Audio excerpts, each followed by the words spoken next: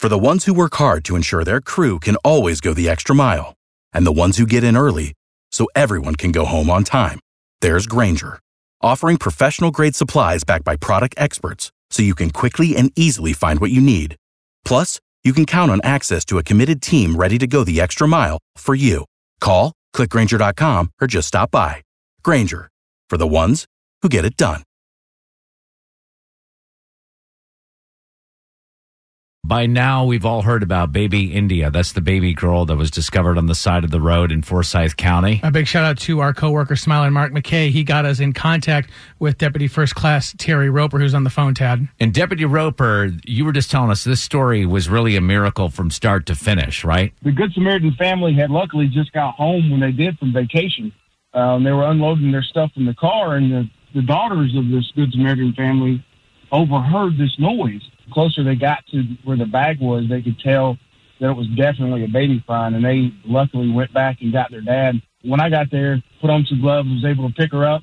I could tell immediately she didn't have any injuries. That was obvious. Get her wrapped up.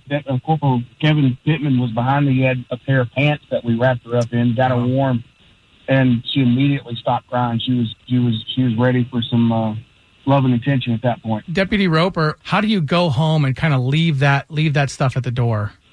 Well, this one especially is hard to leave at the door, but it helps me by knowing that by grace of God that she was healthy.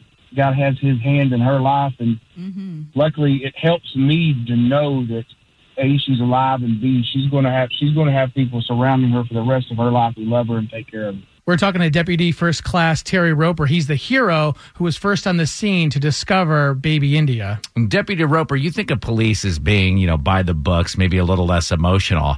I could tell watching you on the news that this really brought out your softer side. Well, anytime you're dealing with children, you automatically just get soft. Yeah. And I've always loved babies. Anytime that there's a new baby in the family, if I have a new niece or something like that, that's my baby while I'm there. Yeah. I'm just lucky that I've dealt with babies all my life and was able to take care of them there for a second.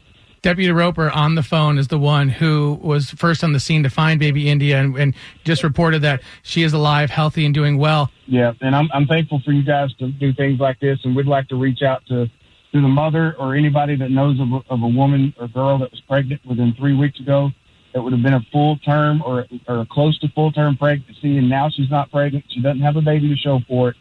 We'd like to talk to somebody around that area that knows this and investigate it a little further and see if we can find out what the situation is. Well, thank you again for coming on the show this morning and taking the time. Do appreciate it.